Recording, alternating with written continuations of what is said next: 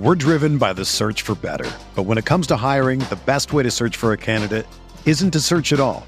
Don't search, match with Indeed. Indeed is your matching and hiring platform with over 350 million global monthly visitors, according to Indeed data, and a matching engine that helps you find quality candidates fast. Ditch the busy work. Use Indeed for scheduling, screening, and messaging so you can connect with candidates faster. Leveraging over 140 million qualifications and preferences every day, Indeed's matching engine is constantly learning from your preferences, so the more you use Indeed, the better it gets. Join more than 3.5 million businesses worldwide that use Indeed to hire great talent fast. And listeners of this show will get a $75 sponsored job credit to get your jobs more visibility at Indeed.com/Blue Wire. Just go to Indeed.com/Blue Wire right now and support our show by saying that you heard about Indeed on this podcast. That's Indeed.com/Blue Wire. Terms and conditions apply. Need to hire? You need Indeed. Welcome in. This is the RotoWire Fantasy Football Podcast. On this episode, we are breaking down some mid-round traps, some guys to avoid in your fantasy drafts, because not only are you paying up for these players, but they are going to drag your team down, or at least we suspect that they may do just that. And then at the later half of the show, we are going to be breaking down my RotoWire Online Championship draft that took place Wednesday night this week over on the NFFC. Tough room, sharp room, as always. So a lot to discuss from that draft. Let's start the show.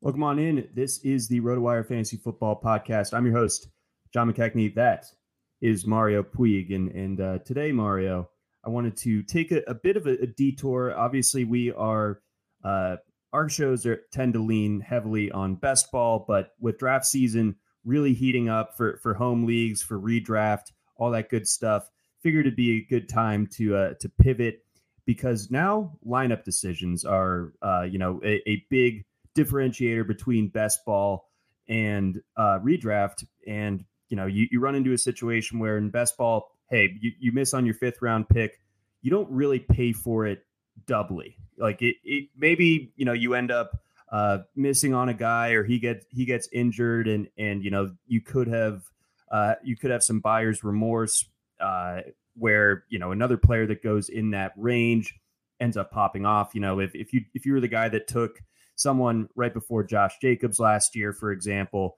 that really stings. But I think the compounding factor when it comes to what we're talking about today is not just that your pick in and of itself could end up not working out for you, but you make it worse by the fact that not only you're missing out on some other players in that range, and you also feel a little bit beholden to keep them in your starting lineup for the first month of the season, sometimes the first 2 months, sometimes all year. You're saying, no, this is going to work. He's going to pop off. He's going to end up returning value. I picked him in the 5th round, therefore he should give me some 5th round type of production. So to drop some loose parameters here, we'll start with like the 3rd round and just kind of work our way back down the list. But anything to add to our kind of definition of what we're going to be talking about today here, Mario? Yeah, there's at least a few different strategy considerations when you switch between best ball and redraft. And if there's like one thing for sure for me that's a big distinction, it's that in redraft season long, especially in this era of generally PPR, generally 3 starting wide receiver positions, I really put more importance on getting early, really reliable workhorse receivers, and specifically of a high target volume sort early in drafts, because one of the most miserable scenarios for me in redraft making weekly decisions is when I have maybe I have 2 that I'm not messing with, 2 receivers that I'm not really taking out of the lineup ever. If that 3rd one and it could be just 3rd and 4th, 3rd through 6th, sometimes you get like kind of stuck in a bunch together of equal alternatives. And that third spot, having to guess right every single week, which of if your third spot again has like 4 relatively equal options, it might seem nice in theory to have options, but it's actually not a lot of the time, because it makes it easy to end up with bench points. Even if every single one of those weeks, one of those 4 guys goes off, and so it's such that in best ball it'd work out perfect.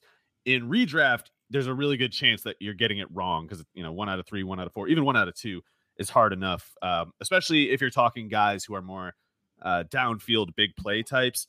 Those types of receivers who rely on the big play more than they do catch and target volume, they're the ones that are really easy to get wrong, because sometimes those guys, they bust loose for the big play, not on the basis of easily foreseen things like which matchup is generally easier. Sometimes it's like they get their best plays against some of the better defenses, because it's not coming down to the overall quality of the defense. It's coming down to, can they schematically get some look where that guy gets open, and it's something that happens once every 4 games, and you need to guess right when at the right time. It's harder to do, in my opinion. So in best ball, I often it might even be kind of my preferred approach to largely lean on a swarm at receiver. Just get numbers, get guys who I think can do that 1 every 4 or 5 weeks kind of thing, and as a group, I think they can come through for me. In redraft, I would much rather have just 3 receivers I almost never take out of the lineup.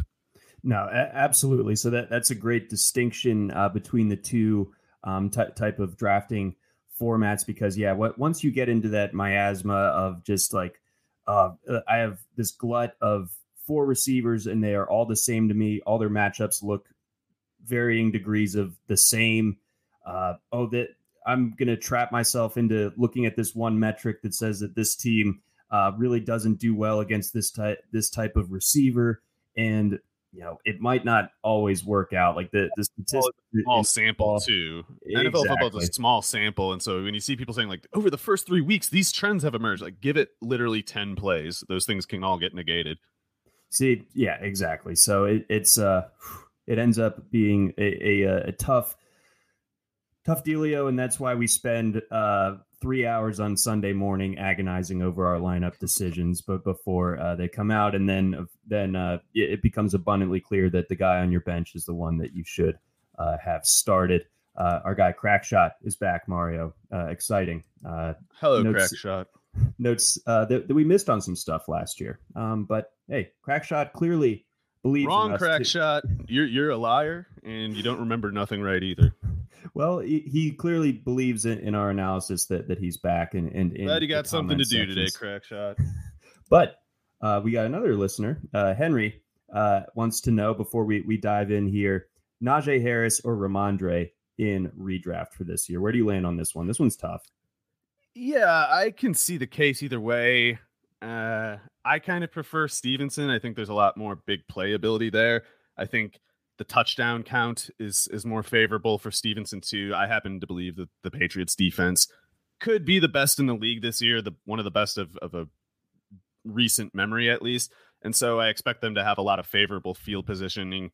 And I think Stevenson and Ezekiel Elliott are both going to get plenty of work. I just think it's like Elliott basically gets the work when Stevenson needs a breather, which could be often because they could have the ball a lot, but they don't want to throw the ball with Mac Jones 620 times. So I understand the anxiety around Stevenson, especially with Ezekiel Elliott there, but I really think they coexist perfectly. And a key detail with Stevenson and his ADP all offseason is that it's been going around the third round, second round turn. I guess maybe it's getting closer to the third, fourth now.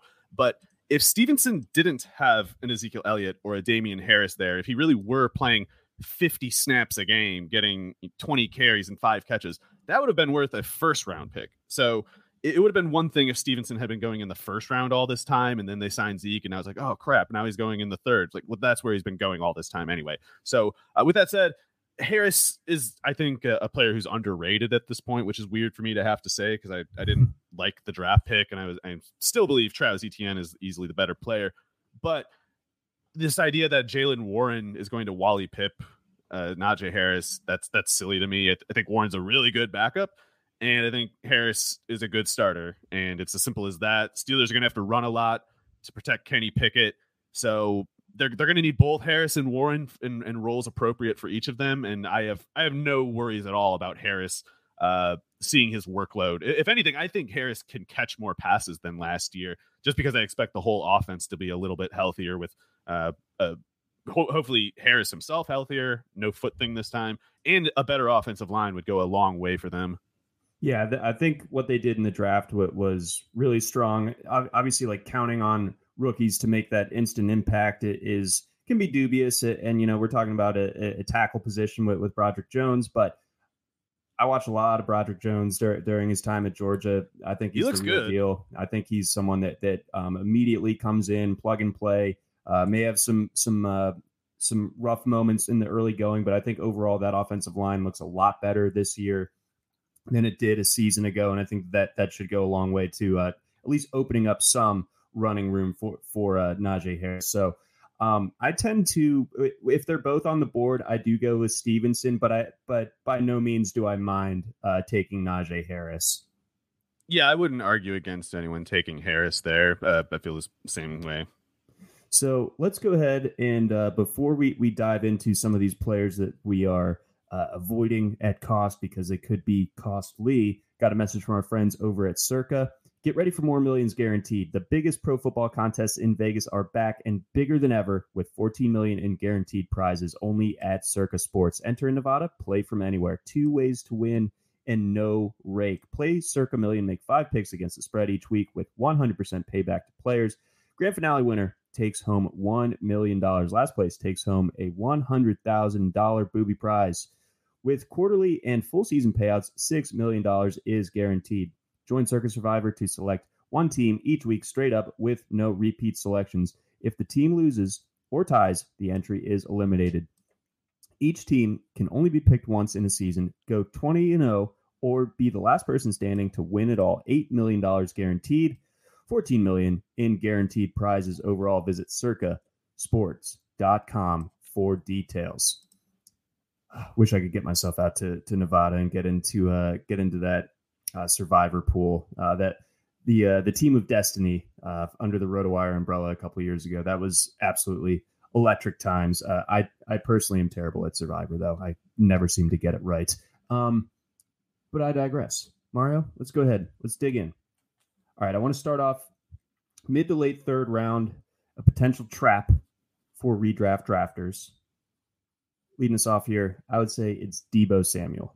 I think that it's understandable why people draft him so high. I think that the skill set is extremely alluring. What he puts on film is unique. It's rare. You don't see a lot of guys that do the things that Deebo Samuel does, but you do just start to wonder, I think, how much actual utility is there to the fact that, he runs the ball sometimes. And you also have to think about the 49ers passing game this year. I mean, whether it is Brock Purdy there, which it sounds like he's going to be the starter. He's locked in, yeah. Barring some sort of melting, as Kyle Shanahan alluded to the other day. Not going to be Darnold, not going to be Trey Lance. So riding with Brock Purdy. And now we have Deebo Samuel. Maybe, you could argue that Brandon Ayuk would be the trap. But I think when you talk about the cost difference, we're talking about a third round guy in Deebo Samuel. So he's either your first or second receiver more often than not. I think, what you defined early on as you lock in those first 2 receivers that are target workhorses. I don't know if Deebo really meets that threshold. Yeah, I am also a bit leery of Deebo at cost this year. I think the player is great. I think he's clearly one of the best players in the league. But even so, he's also one of the more, I don't want to say injury prone because he's not exactly. He just takes on so much more contact than most receivers. It's like he could be, in a way, more durable than most receivers. But most receivers, for a reason, don't play football the way he does. And I will say, it was definitely good news for Samuel that the 49ers committed to Brock Purdy at quarterback as opposed to Lance, because Lance would definitely have stolen some carries and targets, both as in the form of rush attempts, whereas Purdy is not going to be running much more than sneaks and occasionally to try to get a first down now and then. So Purdy is good for the pass attempt volume for the 49ers, and that's good for Deebo. has all these carries, of course, over the past few years, but he doesn't need to get those carries. If we could turn those carries into targets, that would be far preferable. And I think Brock Purdy probably helps them lean toward that dynamic a little bit more. But it still need to be like the 4th or 5th round for Debo to fall to before I would consider it. And he almost never does. Basically, you have to take Debo over players like, in most drafts anyway, you have to take between him, DK Metcalf, Keenan Allen, guys like Amari Cooper, probably guys like that. And to me, I guess Cooper and Debo is a little bit close to me, but so Keenan Allen gets 100 catches every single year, especially in PPR. I can't consider those two all that close. DK Metcalf, I think he's a little bit maxed out, but I still think his maxed out form is a kind of a nice stabilizing presence in the early rounds. Whereas I worry more about obviously the injuries with Debo, and it doesn't help that as much as Brock Purdy will throw more than Lance would have, they still can't throw that much with Purdy. I can't believe this doesn't get more attention, but when Purdy would have to throw more than 30 passes in a game last year, he would tend to look pretty bad. And that makes a lot of sense. It's easier to throw the ball when the defense isn't expecting it, and the defense won't expect it as much if you're throwing only 28 times a game versus 36. You try to get those extra 8 passes in, and the defense might see something a second time that they didn't in those first 28, and the outcome could be reversed relative to the first time. So I think there's overstated ceiling with Samuel, and I think of course having 2 other overqualified pass catchers in the same offense, Kittle, I guess even McCaffrey, you could call overqualified for whatever target count he's likely to get in an offense like this. But there's just so many guys capable of poaching each other even before you get into the durability anxieties. Yeah, and I think to your point on the ceiling, I just went through the game log last year. In the regular season, he had 4 games with double-digit fantasy points. Yeah, I mean, his what was it? His second year, everyone got too low on him. And then he roared back in his 3rd year. People got a little too high on him last year, and then it seems to have stuck there. Or maybe I'm remembering wrong, and he went more in like the 2nd round last year. I guess that's possible. But I think it's tough to accept. But he's always going to be one of those up and down kind of players just because of his durability tendencies, and that's a problem he had even at South Carolina. He was hurt all the time at South Carolina, so. It's all like a predictable outcome of the way that he plays, and it's happened for such a long time that I just think he's objectively one of the riskiest early round picks. And again, I need to see Purdy able to throw 35 times in a game and hold up under that workload before I could envision the upside scenario for Samuel, especially with Kittle and Ayuk there fighting for targets too. Yeah, it's just there's too many things working against Deebo Samuel being able to return value.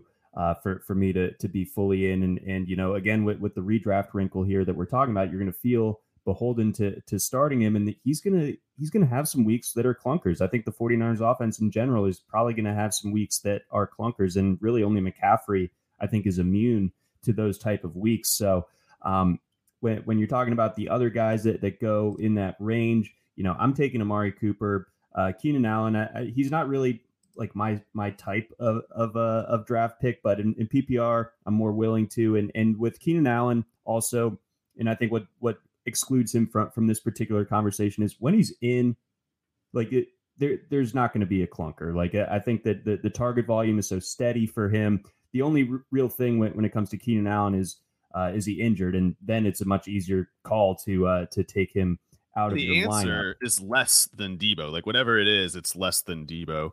The amount of time that he misses. So I think, there's more durable players than all of Keenan Allen, Amari Cooper, and Deebo Samuel. But in that group, Deebo goes first among them usually, and I think clearly has the worst durability variable of the 3. I do as well. Let's push on into the early 4th round. We're using some ADP over at the NFFC dating back to last Thursday. Using the RotoWire Online Championship ADP specifically. Here's a polarizing guy, and I think that he really fits this conversation well. Christian Watson of the Green Bay Packers, because we have a new offense or a new quarterback in place.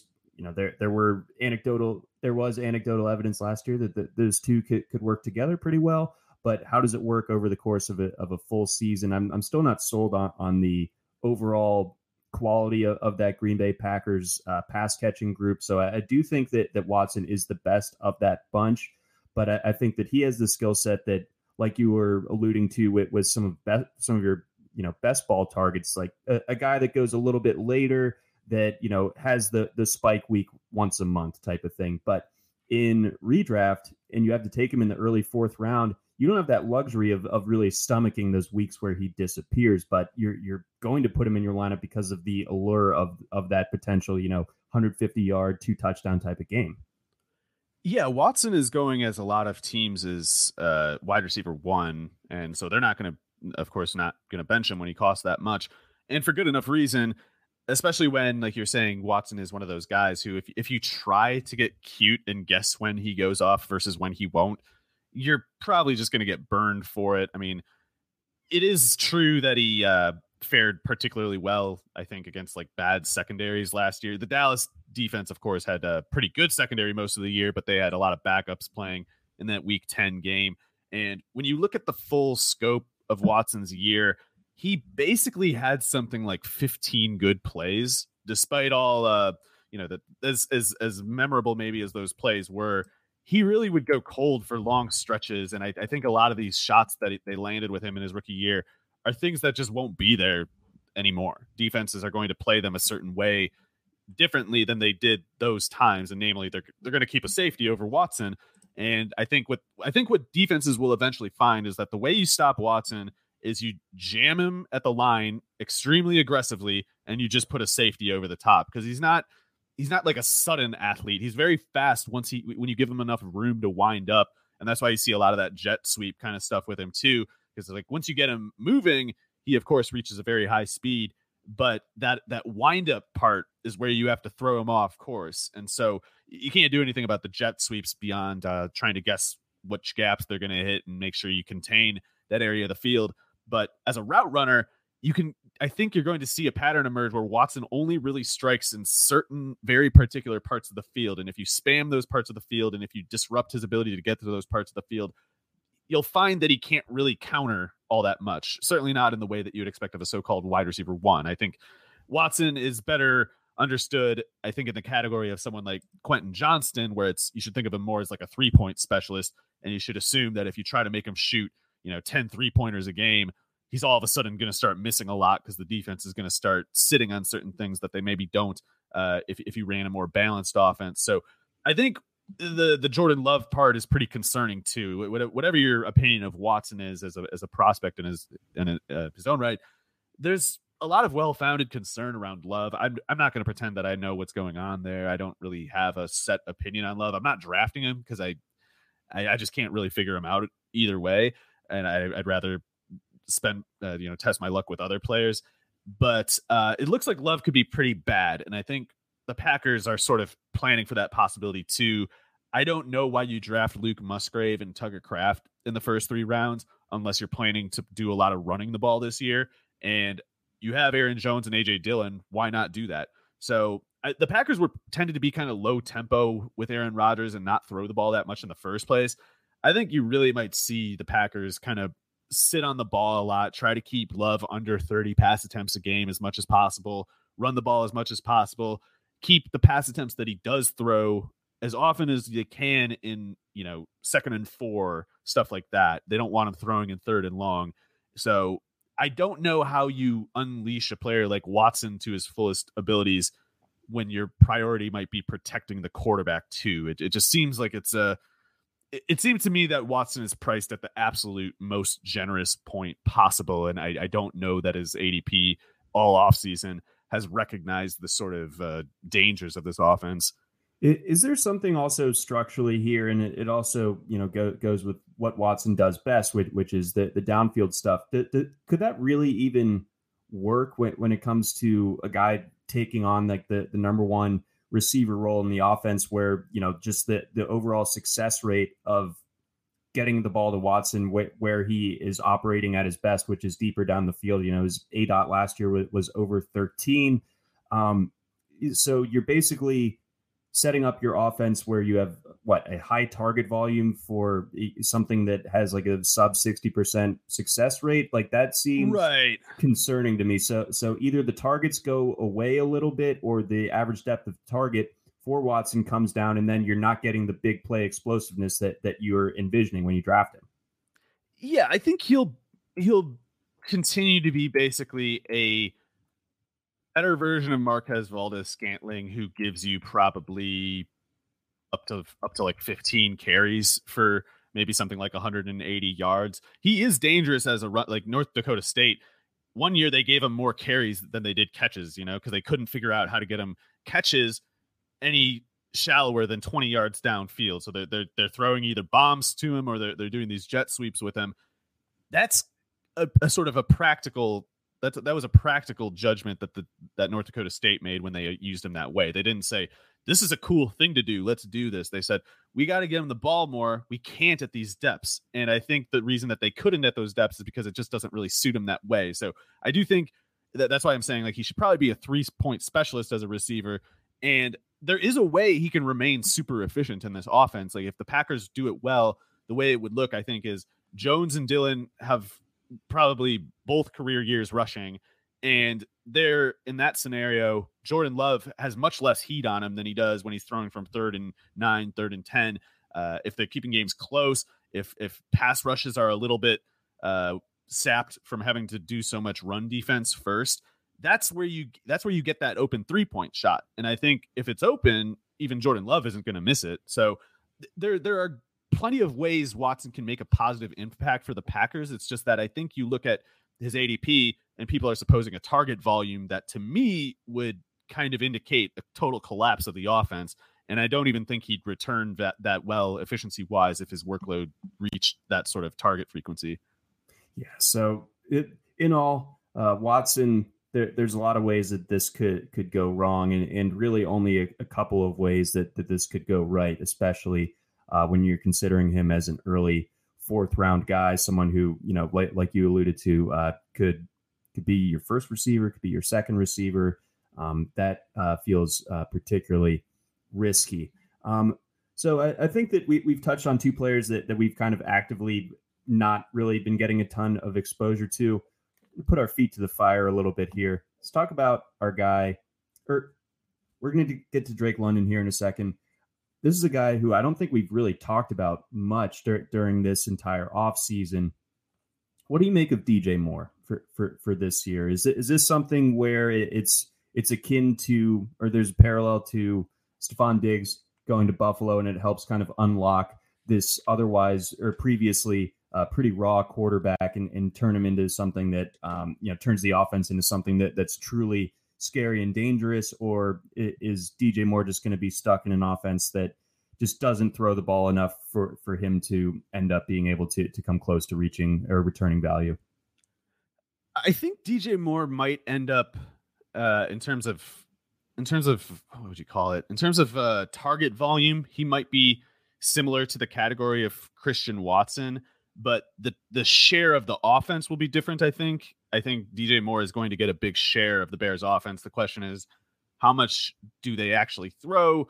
And I guess you could question too how effective they'll be doing it. I tend to be an optimist with both Fields and Moore. So if Watson and Moore must both be sentenced to a certain target count, then I definitely prefer more of the two, and Moore tends to go later. The main reason is just that I think Moore's a much better receiver than Christian Watson. I know Christian Watson's good. I just happen to think DJ Moore, I don't know, might be something like a top 12 receiver. And for me, Watson doesn't get into the conversation until at least 30 something. So I'm assuming certain constraints with both passing offenses. But in the case of the Packers, I think it's both that they are committed to low volume, and we have plenty of reason to be kind of anxious about who the quarterback is.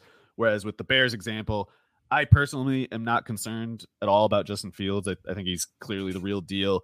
The circumstances that he played in last year were absurdly unfavorable, and he still did pretty good. So being in his 3rd year out of the Ohio State system, playing at this totally foreign level of difficulty with a totally different timing tendency than what the rhythm he developed at Ohio State. I think it makes sense that he'd need some time to sort of adapt, going from just rookie mode difficulty of the Ohio State offense to the, something worse than all Madden, something even more harsh than all Madden, running the Bears offense. I expected him to need some development time to get a new rhythm as a passer. I think incidentally, this point in his career would be a good time for that, to project that it would happen. Obviously, it'd be a good time for it to actually happen. I think it makes sense that it would happen at this time. And I think DJ Moore arriving there makes it even more likely yet, because DJ Moore is a guy who can give you really productive plays even without favorable structure. He can make, obviously he can take a screen 62 yards for a touchdown, but as much as he's a monster after the catch underneath, he's also got great ball skills. So he can make jump ball catches better than most receivers of his height. He's not a classic catch radius guy, but when you watch contested targets to DJ Moore, he kind of does that Steve Smith thing where you don't really know how, but he just kind of wrestles it down, even when it's like, hey, that guy's got more reach than him. It never ends up mattering. So if Justin Fields needs to make desperation throws, I think DJ Moore is likely to give him better returns than most receivers can. And I think otherwise it's just going to be tough to acknowledge the rushing threat of that offense while keeping the appropriate coverage resources over Moore. Like you going against the Bears want to double DJ Moore basically every play, but that's still easier said than done if your run defense up front isn't keeping safe contain on Justin Fields. A 40-yard carry by Justin Fields will make you decrease your priority of stopping DJ Moore. I feel like if you're they keep screwing up contain, get more contain help. Like maybe that's the opening for not just DJ Moore, but Mooney's not a bad player. Cole Kmet has turned into a pretty good tight end. I think the Bears are going to run a lot, pass not that much, but still pass a lot more than they did last year, and pass much more effectively than a team like the Packers, who I think have been stuck with a similar volume constraint. Right. And like you kind of let off your point, DJ Moore, the target share should be among the league leaders. So even if it's a smaller overall pie, I think the volume concern isn't really there. He's going to be getting fed every single week. So good to set the record straight. He is not a trap where he goes at ADP. Before we get into Drake London, got a message from our friends over at Fantrax. For you fantasy football players out there, is there something you wish your fantasy league had, or features that are missing from your current leagues? Bonus scoring, custom schedules, or playoffs? Deeper team settings? Well, look no further, because we have you covered with our friends at Fantrax. Fantrax is the most customizable fantasy platform in the industry, offering the greatest fantasy experience for your dynasty, keeper, redraft, and best ball leagues. Create or join a fantasy football commissioner league. Invite your friends and dominate your draft this season. Fantrax is the top dynasty fantasy football platform in the industry. Coming from another service, not a problem. Fantrax can easily import your leagues and rosters and customize if needed. Ever have a trade go wrong or make a mistake in dropping a player? Fantrax commissioner tools allow you to undo any move with one simple click. If there is anything lacking in your current fantasy league manager, Fantrax likely has it. Fantrax is running a special promotion that you don't want to miss. Sign up for free at fantrax.com/rotowire. That's fantrax.com/rotowire to enter for your chance to win tickets to any regular season game for you and your entire league, plus $6,000 in spending cash. That's right. Tickets for your entire league. Simply create a new league or bring over your existing leagues for more chances to win. Simply go to fantrax.com/rotowire and sign up today. Fantrax, the home of fantasy sports. We got a message from our friends over at Rival Fantasy. If you're looking for a place to play head-to-head fantasy football games without the huge tournaments, salary caps, or complicated game types, then Rival Fantasy is where you want to play this NFL season. From a twist on a classic game with Fantasy Bingo, where players generate a lineup to complete achievements, and get bingo, to head-to-head fantasy challenges where you'll pick which of two players will score more fantasy points. This is the best of fantasy sports. For the 2023 NFL season, Rival Fantasy is offering new users a $200 deposit match plus a $25 first play voucher. Rival Fantasy is so confident you'll love the experience. They're giving you money to play right out of the gate. Experience the future of fantasy sports on Rival Fantasy and become a rival today. We also got a message from our friends over at Blue Wire. We're driven by the search for better. But when it comes to hiring, the best way to search for a candidate isn't to search at all. Don't search, match with Indeed. Indeed is your matching and hiring platform with over 350 million global monthly visitors, according to Indeed data, and a matching engine that helps you find quality candidates fast. Ditch the busy work. Use Indeed for scheduling, screening, and messaging so you can connect with candidates faster. Leveraging over 140 million qualifications and preferences every day, Indeed's matching engine is constantly learning from your preferences, so the more you use Indeed, the better it gets. Join more than 3.5 million businesses worldwide that use Indeed to hire great talent fast. And listeners of this show will get a $75 sponsored job credit to get your jobs more visibility at Indeed.com/Blue Wire. Just go to Indeed.com/Blue Wire right now and support our show by saying that you heard about Indeed on this podcast. That's Indeed.com/Blue Wire. Terms and conditions apply. Need to hire? You need Indeed. Whether you're a world-class athlete or a podcaster like me, we all understand the importance of mental and physical well-being and proper recovery for top-notch performance. That's why I'm excited that Unified Healing is sponsoring podcasts on the Blue Wire Network. Unified Healing is a new and super innovative global network of wellness centers powered by Energy Enhancement System, or EE System. If you haven't heard of the EE System yet, then you'll want to listen up. This technology promotes wellness, deep relaxation, purification, and rejuvenation. Wherever you are across the globe, access to a center is easy and affordable. Interested in experiencing the EE System technology for yourself? Go to unifiedhealing.com/Blue Wire to learn more and find a center near you. That's unified, UNIFYD, healing.com/Blue Wire. No material or testimonials on the Unified Healing website are intended to be viewed as medical advice or a substitute for professional medical advice, diagnosis, or treatment. Always seek the advice of your physician or other qualified healthcare provider with any questions you may have regarding a medical condition or treatment and before undertaking a new healthcare regimen, including EE System. Another day is here, and you're ready for it. What to wear? Check. Breakfast, lunch, and dinner? Check. Planning for what's next and how to save for it? That's where Bank of America can help. For your financial to-dos, Bank of America has experts ready to help get you closer to your goals. Get started at one of our local financial centers or 24/7 in our mobile banking app. Find a location near you at bankofamerica.com/talktous. What would you like the power to do? Mobile banking requires downloading the app and is only available for select devices. Message and data rates may apply. Bank of America N.A., member FDIC. And we're back. All right, Mario, let's get into it. Drake London. He's creeping up the board here. His ADP over the last week over on the NFFC is 43.7. So, we're talking about someone who's going in the middle of the fourth round. He was someone who, much earlier in the offseason was going in the fifth round. And now the price is coming up. Do you think that that's the market deciding that he's the guy to have over Kyle Pitts, and that chasm between the two in ADP is growing? Is there some sort of optimism now bubbling up in Desmond Ridder, making this passing game better? Are people fixating on Drake London's final game of last season, where he really crushed it and kind of left a nice final impression on his rookie season? What is the deal here, and are we willing to take the plunge at the new ADP? Well, Drake London, I'm going to say kind of the case against him, but I want to clarify. I think he's absolutely one of the most talented players in the league, and it's one of those fades that I'm kind of sick about.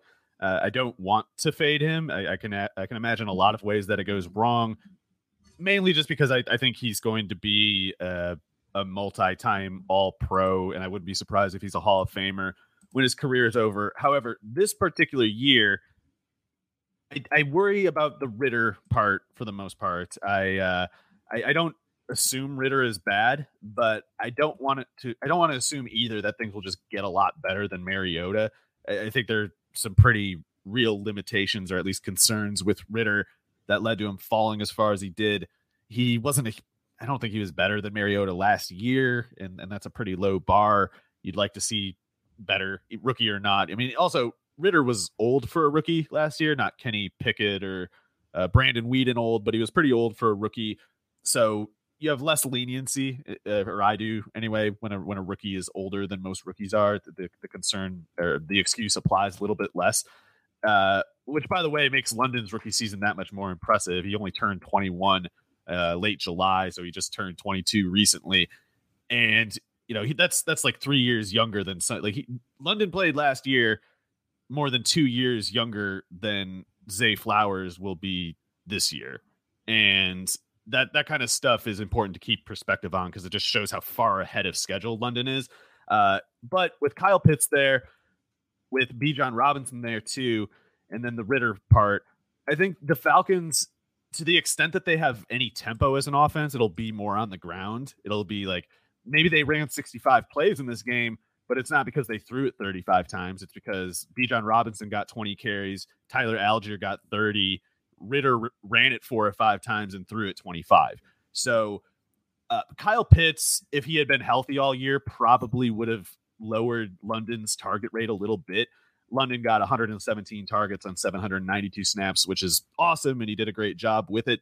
But I would assume it's closer to something like at most 105 if Pitts plays those final 10 games or whatever. And so it's not just Pitts coming back, it's that also Bijan Robinson will get more receptions. I think he'll dictate that the Falcons running backs take a bigger target share of the offense than last year too. So Pitts coming back, I wouldn't be shocked if Jonnu Smith has just enough activity to kind of annoy everybody, even including maybe Kyle Pitts investors. So the basic problem with London is that I think he goes a little bit earlier, and certainly the same range at least as some other guys who have fewer share percentage concerns and also better overall offenses that will probably throw a lot more passes. So it's like there's a path for London to still be a smash hit at his ADP. I think it might require some other injuries. That's kind of how narrow the path is in my mind. Whereas someone who costs less, like Mike Williams, I don't need to think about how it's going to work. It could work for a lot of reasons, just based on who Mike Williams is, of course. The Chargers passing game is so much healthier than the Atlanta one. Even beyond the health of it, they're throwing probably like 150 more times, something like that. So when guys like Mike Williams, and even in PPR, I think Chris Godwin's got a case to go ahead of Drake London. Christian Kirk's kind of in that conversation, Terry McLaurin. It's a high price to pay for London for, I think, an upside that is a little bit muted and more elusive than his own talent would kind of lead you to believe. I think it's more his best days are still ahead of him still. Okay, so this season could be more of like not like a plateauing over the course of his career, but like it's going to be tough for him to like way outperform what he did a season ago. Yeah, and he could have a really good year and still disappoint for the fantasy investors, because at this price, I mean, Mike Williams, for instance, could have a season like 90 catches for 1,300 yards and 10 touchdowns. That's a pretty great height to reach. I would be shocked if anyone in the Falcons offense is capable of that, and it doesn't even really matter how good they are. Well, I guess my one, and I know that you're optimistic on London too, and the concerns you're raising are very legitimate. Is there something also to just be said when it comes to, you look at the rest of that Falcons receiving core and it's like, why would you throw it to anyone else? Well, they won't is the thing. I'm not concerned about Mac Hollins or whatever other. But he looks very strong. He looks very strong. He refuses to wash his hands after he goes to the bathroom. Isn't that gritty?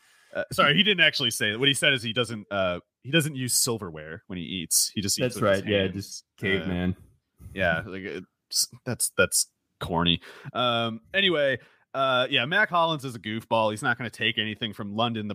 The problem is more for me, Pitts, Bijan Robinson, even because those two playing it dilutes the share of the targets that London had last year. And I think I would imagine a lot of people who are investing heavily in London, if they simply changed their model or whatever, their projection model, to read it as London had 100 targets last year instead of 117 or whatever, they too would move off of him, but they're using like projection models that say, when receivers reach target thresholds of X at this age, they tend to increase it by this percentage yearly until this age and stuff like that. And I don't know if the traditional rules, the traditional tendencies of a player with London's abilities and production to this point in his career, I don't think they hold the same in the Falcons offense. It's like they're going to be in the bottom 5 pass attempts,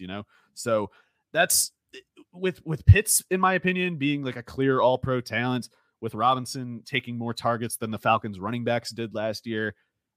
Again, I feel like the ceiling is categorically lower than players like Mike Williams. And I also think that the floor is not as easily accessed.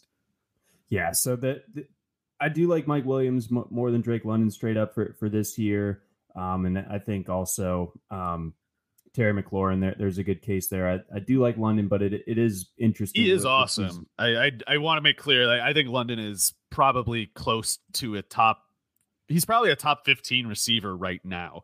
It's just, I am really high on Kyle Pitts. I'm pretty low on Ritter. And I think they're going to run like hell. I think Algier is going to take a lot more than everyone's expecting. That's another thing. I do. Yeah. I like Algier as one of the later running backs you can grab. We got time for one more fantasy trap before we get on over to my NFFC draft. Whom amongst these guys would you like to set the record straight on? Michael Pittman, TJ Hawkinson, or James Cook? I think I'll say James Cook, maybe because to me he just seems like the easiest target there. I've got some reservations about TJ Hawkinson at price. But James Cook in the RotoWire Online Championship for the NFFC contest, going back to last week, 1 week, specifically August 10th, James Cook is going too high. I'm sorry. And there's a lot of just misconception about James Cook in the industry in this era where so many people who play fantasy football don't really watch the games. And to the extent that they watch, it's like Red Zone channel or highlight clips. And then the rest of their information on a player is usually informed by various prospect models or just kind of deferring to some combination of excitement factor and draft capital, stuff like that. So I see people say point blank, like James Cook is good.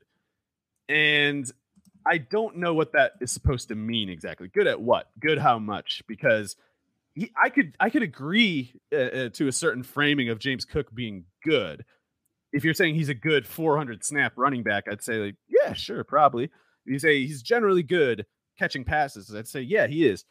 But if we are to mean good as in conflating it to a feature running back who is, a general starter, plays 30 plus snaps a game and gives you a variety of dimensions, not just like one or two, that's where I start to wonder what people think Cook is exactly, because he is not a 3-down player in the sense of he can play 3 downs in the sense that he can do be it pass catching or running that tends to go along with those downs and distances. But playing 3 downs is in playing every snap or something in a drive. That doesn't really suit him. I mean, this is a guy who just last year had a career high, going back to Georgia anyway, his 4-year Georgia career. James Cook has a career high, which he set last year, of a single game carry count. Do you want to guess what it is, John? What do you think his career high of most carries has ever had in a game? 13. 14. So yeah, he went over double-digit carries 1, 2, 3, 4 times last year. 14 is the most he's ever had in a game going back to Georgia. So there's a reason Georgia used him that way. If people really believe that James Cook was just this electrifying talent that Georgia, for some reason, didn't use, that's silly. They didn't use him because they determined that he was better at some things than others and only capable of certain things to certain volume extents. And I don't know what it looks like when he go too far. It might be just that he starts to look a little slower, starts taking hits that he normally evades.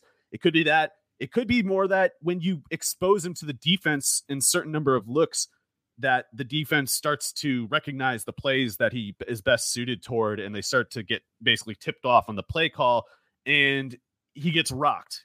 Like he generally looks elusive, but he only looks elusive when he's getting 6 carries and 3 catches a game.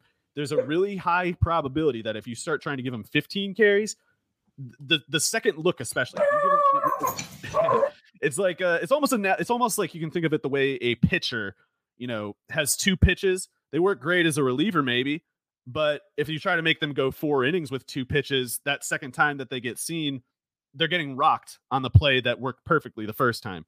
So James Cook, I think with Damian Harris there, and even Latavius Murray, who I think they're pretty clearly designating as like a short yardage specialist, James Cook is categorically barred from reaching the volume heights that most of his investors are hoping for. And I think that short yardage stuff, it's going to Harris and it's going to Murray. And even if Harris stays getting hurt, Murray, I think, is going to take a lot more than all those James Cook investors are figuring. And to me, at this price, there's not enough margin of error there. It's I guess I should say he's gone as high as 49 in the NFFC draft. He's at 63 overall, and that's ahead of players like, let's set aside Alexander Madison, Miles Sanders, Dameon Pierce, all of whom I have ranked ahead of Cook. I want to talk about J.K. Dobbins at 65. You cannot take James Cook over J.K. Dobbins. I'm sorry, unless you have as many J.K. Dobbins shares as me, and you're like going at like 60% exposure, you cannot take James Cook over J.K. Dobbins. And if you can't see why, it's because you're completely ignoring their tangible traits. You're completely ignoring their actual abilities, the things that they've accomplished as football players. Go look a little bit at J.K. Dobbins at Ohio State, and then look at James Cook at Georgia. And if you can't tell the difference, you should stop trying to make the judgment. You should defer to other people, honestly. Yeah, because believe me, as a Georgia guy, I was waiting for 4 years for James Cook to do anything, and he finally did some stuff his senior year, but it took that long. He's a really good role player. And that's fine. He doesn't need to be more than a really good role player. It's the fantasy investors that need him to be more than that. Yep. And when you're picking him in the 6th round, that gets tricky when he's probably maxing out, like you said, that like 12 carries a game, and how many targets is he really going to get? How often does Josh Allen dump off to running backs?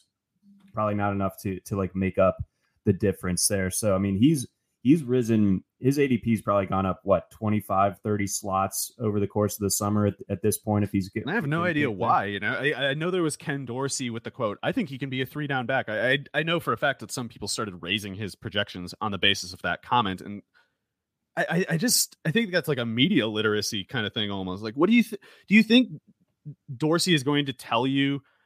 Yeah, I think James Cook is pretty good for 25 plays a game, but he might get his head ripped off if we give him 30. He's not going to say that. He's going to say complimentary things. As long as James Cook is working hard in practice, and by all accounts he is, he's being a good teammate, no coach in that position is going to say, yeah, I think he's kind of a one-dimensional sort of guy, to be honest with you. No, exactly. Like you're going to peddle that type of narrative because you don't want to like bash your players in the media. So of course you're going to say good things about a second year guy who we expect to step into a larger role, but I think how large that role is overstated. And if he does, maybe the returns start to really come down in a pretty significant way to where again he doesn't return value. And when you're faced with him versus J.K. Dobbins, that's not a draft decision that I thought I would have to make whatsoever this year, but obviously Dobbins drops a little. Decision, in my opinion, that's an easy one. Take Dobbins. I'm just surprised to see their names so close to each other on the board. All right, we're going to do a bit of a high wire act here, a little production quality potentially. So bear with me, but I think I have this lined up. Let's see here. All right, we are sharing the draft board. Look at that! Wow. He's done it. He's done it again, folks. Look at that. We have the board with in the interest of not stepping on any high stakes players' toes. The draft board names are blank, but for the listeners and the viewers out there, I picked 3rd in the RotoWire Online Championship draft last night. To give some parameters of the NFFC, there's a third round reversal. So that means that as I was picking third in the first round, that also meant that I was picking 10th in the third round. So that obviously changes the calculus of how you expect the draft to go. And I went pretty chalky, pretty high floor guys to get things started. I had a bit of internal debate whether I was going to take McCaffrey or Tyreek Hill, but Tyreek Hill tied to the health of Tua, and I'm not sure if I trust that with my first pick in this type of draft. And McCaffrey, even if, again, that 49ers offense doesn't reach that peak efficiency, I still felt like, this is a guy who, if he plays all season, no worse than like the RB5 this season. So a little bit safe, but happy to do it. Chris Olave, I just think that the offense should be better this year. I think he should be even better. And I thought what he put down as a rookie last year was, if I wasn't sold already, which I totally was going into last year, then, I don't know what else to tell you. He's going to get a ton of targets. He's going to catch a lot of them. And I think that the touchdowns should hopefully go up, given Derek Carr's bicep gains over the course of this offseason. The important stuff there. Amari Cooper was my pick in the third round. So what do you make of that start? I think it's a good start. I might have taken Tyreek myself, but I can't disagree with anything you said. And of course, if McCaffrey stays healthy, he probably isn't any worse than like the third even running back in the scoring, and obviously would be the favorite to be first. So taking him in NFFC, especially, full point PPR, very easily justified. I think it's actually more easily justified than in half point PPR. So I haven't taken McCaffrey a whole lot in like underdog best ball, but in NFFC, I think he has a even stronger case to go third. Olave, to me, is a class above Jalen Waddle, Devontae Smith, T. Higgins. He's, I think, closer to, not quite in the Devontae Adams category, but the closest one to it, who is next in line, in my opinion. And what I mean is, I don't understand why Jalen Waddle goes ahead of Chris Olave in the first place. If you're maybe fading Tyreek Hill, if you're making a team wondering, well, what if Tyreek Hill misses time? Yeah, then Jalen Waddle can catch 100 passes because he already did it his rookie year. We know he can do that. But I don't have much faith in him getting over 85 catches while Tyreek Hill is in the offense. I think Tyreek Hill's he's almost the first and second look. Waddle only had like 75 catches last year. It's asking him a lot to have that, 17 yards a catch 2 years in a row. So I actually prefer Waddle a little bit more in half point PPR than full point. And in full point PPR, Olave is clearly the superior option to me. I guess I can understand why some people would be a little bit anxious about Olave, looking at Michael Thomas coming back. Some other receiver that's in the picture. To me, Michael Thomas is like the girl yelling on the airplane meme. Like, he's not real. He doesn't exist to me. Well, I think if he is real, it doesn't matter because Olave is already a top 5 NFL receiver. I know someone would say like, you can't say that. How dare you say that? He hasn't proven that yet. A, I don't care if someone's proven it in some like non-debatable way already. I'm trying to be right before it's not arguable, and B, yes, he is that good. And it's already that obvious. He had 1,042 yards on 584 snaps. John, that is insane. Some receivers will get to 1,100 snaps this year. Olave had over 1,000 yards on 584 snaps. So if you take his numbers last year and prorate them over 1,000 snaps, you're talking 1,800 yards just based on last year's numbers when he was a rookie. So I actually do think Thomas is somewhat real if he's active, but Chris Olave is a receiver not matched by more than 3 or 4 in the entire NFL, and none of them play for the Saints. I love it. All right, I'm feeling better already. But I was already pretty excited to take Olave, and it did sting a little to pass on my guy Calvin Ridley, but I think I need to dial that in, and I think Olave in full point PPR like this one, I felt like he was the right move. I would have been elated to get Ridley if this was a normal draft without that third round reversal. I'm probably taking him in the third. And he went with the third pick of the third round. So, that plan could have worked if not for the format here. But hey, I like a little bit of an added challenge. So Amari Cooper ended up being my third pick. And if you'll notice a little bit later on, ended up steering into a bit of a Browns stack with Deshaun Watson in the 7th and David Njoku. But to catch up between then and the completion of that Browns stack, we got Travis Etienne, of course, Brandon Ayuk, and Dameon Pierce. Yeah, so I think the one challenge that you face, John, with this team is that I think at most points of the year, you're going to have 3 running backs you want to start. And that's even before we get to Charbonnet, who I think is one of the absolute best running back picks at ADP this year, and a player with a lot of upside for the range that he goes. It's going to be tough to displace. Of course, McCaffrey's in. ETN, if he's healthy, is in. Dameon Pierce is going to be tough to displace from that flex spot. So you're going to have to make that call between Ayuk and Bateman. And sorry to skip ahead a little bit, but that's the one challenge I think that your team faces. And otherwise, I think it's a challenge that can be handled. Every team is going to have a challenge of some sort. Yours is a relatively small one.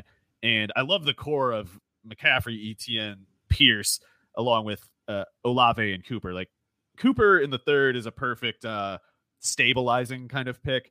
It's not going to be the one that wins it for you, but there are much worse ones you could have made. And I think you kind of you got the wide receiver pick just before the door closed on that tier. Like DJ Moore, I think could match or outproduce Cooper this year. I'm pretty confident Christian Watson and Deebo Samuel won't, though. Keenan Allen, I think, is in that conversation too. So you got, I think, a good floor setting pick, a good floor setting first 3 picks. And then I like the general flow of it from there. And I'm personally really high on Bateman. So even if Ayuk isn't coming through for you, I think Bateman will. I think so too. And I think that there's a little bit of an interesting development that I've been playing around with it in my head. So you remember at the start of last year, this Ravens offense, and this was a Greg Roman offense still, but you remember how bad that defense was in the first month of the season. Marlon Humphrey is going to be out for at least a month from today. So outside of that Texans game, which I think the Ravens will be able to handle fine without Marlon Humphrey in week 1, it gets tricky right away after that. I think there's a trip to Cincinnati right after that, and some other tough quarterbacks that Baltimore is going to have to face potentially without Marlon Humphrey. And I think that there's the added problem that the Ravens don't really have any sort of quality depth at corner. It's Humphrey and Scrubs because Marcus Peters is gone. And Marcus Peters at the end of last year was not good. So this suddenly becomes a defense that might be a little bit prone to shootouts and track meets. And in that case, Bateman last year in a poorly structured offense was cooking with Lamar Jackson. So I know they've added guys, Odell Beckham, Zay Flowers, Mark Andrews isn't going anywhere, but I think Bateman, when he's healthy, is the real deal. So I do feel good about the potential of those potentially high scoring games, especially early in the season when it comes to Bateman. And yes, it's going to be tricky to put him in the flex over someone like a Dameon Pierce, but there might be a week or two where that might end up being the play because the over under for those Ravens games could be challenging for 50, whereas with Texans games we're looking at low 40s. Yeah, without making it sound like I'm bashing the Ayuk pick, I actually think that especially in full point PPR, that if Bateman stays healthy, he will easily breeze past Brandon Ayuk this year. Of course, the background context here is I'm higher on Bateman than most people, but he has 96 targets on his first 755 snaps, and that's in an offense that was, of course, pretty run heavy while he was playing, and he's only going to be 24 in late November. So he, beginning last year, was the same age that Zay Flowers will be as a rookie this year, and Bateman has already logged really, really good numbers with great efficiency too. He's been an easy above baseline return with the targets that he's drawn. So going a little bit off the subject here, John, I was actually running Baltimore projections, running it like as if I have a real method other than whim. But I was scribbling down my projections for the Ravens offense, and I am way higher on them than I realized. Actually, I thought I was pretty high on them, but I thought that pretty clearly they're going to hit the overs on Lamar Jackson's passing yardage. I saw on DraftKings it's like 3,500. I think it is much more likely that Lamar Jackson finishes the year with 4,500 than 3,500. And I think that's one of the easiest bets you could make this year, over 3,500. He'll do that in 13 games. I have no doubt about it. So I think Bateman is a key part of that, though. I think him, Andrews, Flowers, Beckham, they're a strong group. Monken knows how to use them. Lamar knows how to use them too. It was always Roman that was the problem. But in any case, that's gravy for you if it turns out to be true, because he's your wide receiver 4, and there's of course a chance that Ayuk, if Deebo Samuel misses his time like we're worried about, then Ayuk can take off pretty easily. So I think you've got a good assortment of ammunition at your disposal here. I'm liking it too. Let's see. So we broke down the team a little bit on XM last night after the draft wrapped up. Nick Whalen and Jim Coventry had me on, and they astutely pointed out, hey, John, there's no green, which is the running back designated color on this draft board. There's no green after round 9. What's the deal? And to them, I said, this is a format where free agent acquisition budget is in play. This isn't best ball, so I'm not locked in. And I felt like when I kind of had my running back situation sutured up by the end of the 9th round, I really didn't like the rest of the running backs the rest of the way, or at least the ones that I did ended up coming off the board before I had a chance to take them. Tyler Algier was one of them, handful of other ones. But at the same time, I'm much more happy to play free agent roulette with running backs than I am with basically any other position. So even if I'm quote unquote thin in terms of number of bodies in my backfield, I think the quality of each of them is strong enough to carry it. And I think that, again, there will be running backs that probably aren't even being drafted right now that are in-season pickups that end up being, start worthy. Yeah, the one thing I'll say, I think it'll work out fine for you because the 4 players that you have, I think ETN could turn out to be a top 12 back. I think Pierce could end up being a top 12 back. I think Charbonnet could end up being a top 12 back. So you have the firepower. The way that it could go wrong is if your depth is tested by injuries, at which point going to the waiver wire in NFFC is often, I'm not going to say a pointless task, but it's not as easy in theory, especially compared to like, the RotoWire Stake League or whatever, where we have tiny benches. It's like in NFFC, the reason those running backs, those late round running backs were such unpalatable high prices to you is because they really are going a lot earlier than they do anywhere else, because you'll see this in NFC all the time. Even teams that take good running backs will often do this, but certainly the 0 running back teams do this as a matter of necessity. They'll start taking running backs beginning in about the 10th round, a good 4 or 5 rounds earlier than they go in any other ADP. And it's because they, especially the earlier that the draft is, they'll do this. And it's because they are simply trying to hoard as many backup running backs as they can, so that in the event that someone gets hurt in training camp or preseason, they don't have to make the fab bid, that they just, have the potential fab pickup already on their roster. And so over the course of the year, some of these guys that they're taking in the 10th, 11th, 12th round, they'll start cutting them if the people ahead of them don't get hurt. But that's why they're taking them so early, is because they're just, they're like, I got 3 or 4 really good receivers. I'm just going to hoard running backs and hope a bunch get hurt. So the actual options on the waiver wire might be pretty sparse until like week 6 or something like that, when, the Evan Hulls and the Kyron Williamses start getting cut. Well, yeah, that is a good point. I mean, but it would take bad luck it would take at least 2 of your running backs getting hurt for that to be the case. And, that in a lot of cases, that's enough bad luck to kind of ruin the season, no matter what you do otherwise.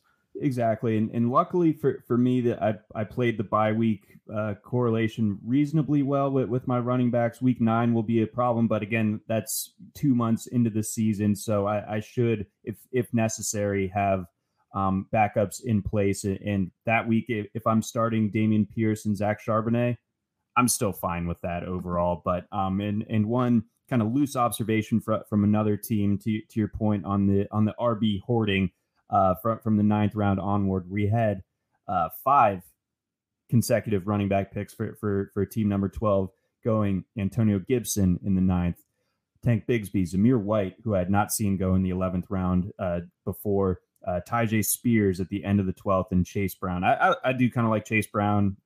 I would take him in the 13th round if I felt like I needed to. That's early, man. That's I mean, it's the NFFC market, but he goes like undrafted on Underdog, so that's a distinction of 5 rounds at least. Yes. So it's that's just that's how the game works. That they want to get all those potential fab pickups in the July and August draft instead, and they'll take like 8 running backs to do it.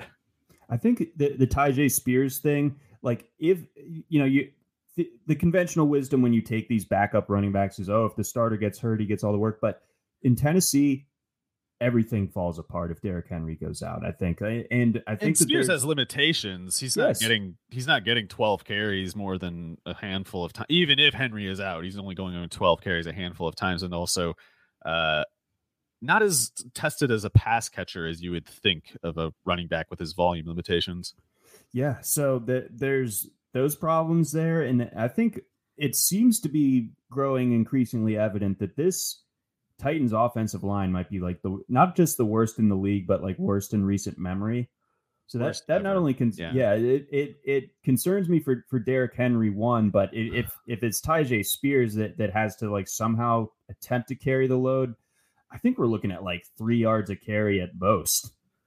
I will say, I think Spears does have a rare kind of processing ability as a runner. Like he's one of those guys who just, his mind, his instinct, his reflex always tells him the right way to go.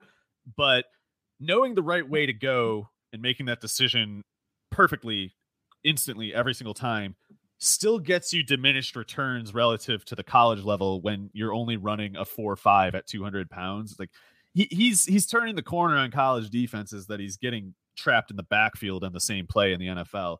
So that's part of why I was lower on Spears as a prospect than most people. To me, he's in that category where he's got endless skill, but limited tools. And the frame too keeps limitations even before you talk about whatever the hell is going on with his weird knee. Like his frame dictates that you can only give him so much usage. So yeah, if they don't have Henry, Julius Chestnut's playing a lot, in my opinion. And that's, like you said, it's a dreary scenario entirely. There's no like, hey, cool thing that we found underneath, Derrick Henry over here. It's like, no, it's just, there's just hell behind him. It's just potato bugs rolling about. So yeah, over Spears, I would even prefer straight up, let alone for the price. I would prefer guys who could conceivably scale up. It's long shot stuff, but Clyde Edwards-Helaire, even Gus Edwards, Jerome Ford, certainly. There are guys, Chuba Hubbard, there's guys who can conceivably get to 15 carries in an offense if the player ahead of them gets hurt, and Spears isn't one of them. Yeah, that scaling up detail is huge. And then rounding it out, I think I hit some late round targets that you would approve of. You were definitely on my mind when I took the Patriots defense in the 14th. I got the sense that defenses were going to start to come off the board. The Niners and the Eagles went off the round before. So I know it seems early and it runs afoul of conventional wisdom. For most fantasy drafts in your home league, I wouldn't necessarily recommend doing this, but I felt like the Patriots, especially when I didn't really like the rest of the skill options there, I was good to take them. I actually would have taken Justin Tucker or the Ravens team kicker had they been available, but they got picked 2 before I was on the clock. But I know, right? But Patriots defense, I think you've really set the record nicely on them for this year, that they could be something serious. Terrace Marshall in the 17th, Josh Downs in the 18th, and then rounding it out with the man himself, Trey McBride. Yeah, Josh Downs goes too late everywhere, and this is no exception. I think if I could make one, my most pointed criticism, John, you should have taken instead of I don't know, Marshall, or I'm also a little bit lower on Valdez-Scantling in a redraft format than I am in best ball. Like he's the ultimate, like, I have no idea what he's doing this week kind of player. Oh yeah. But I think it's so weird that this is happening even in like, you know, the sharpest of places, NFFC, and in this format where they're specifically hoarding running backs after round 10. How the hell is Keontae Ingram falling to the last round? Like, what is going on? What am I missing here? There's no one else on the depth chart aside from Tyson Williams and Corey Clement. James Conner, we're all afraid, is going to get hurt.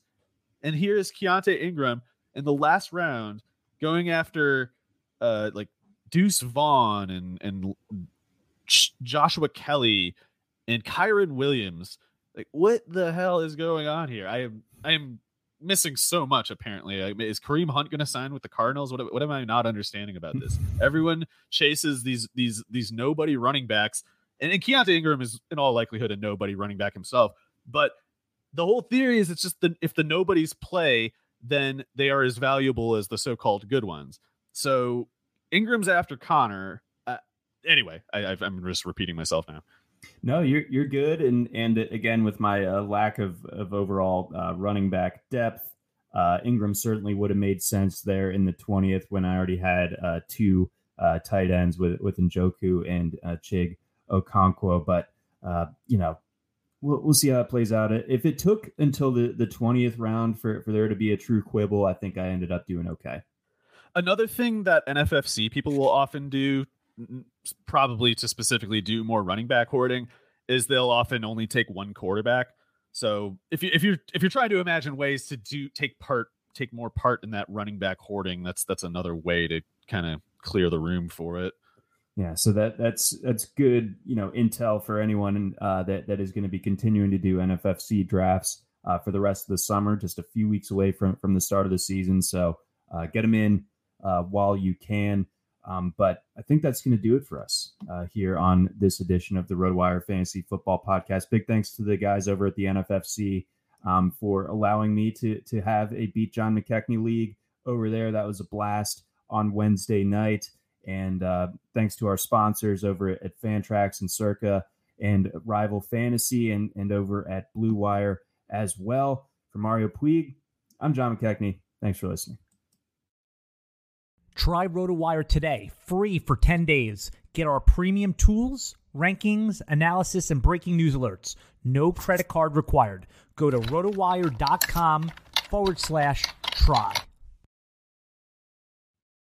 Without the ones like you, who work tirelessly to keep things running, everything would suddenly stop. Hospitals, factories, schools, and power plants, they all depend on you. No matter the weather, emergency, or time of day, you're the ones who get it done. At Grainger, we're here for you with professional-grade industrial supplies. Count on real-time product availability and fast delivery. Call, click Grainger.com, or just stop by. Grainger, for the ones who get it done.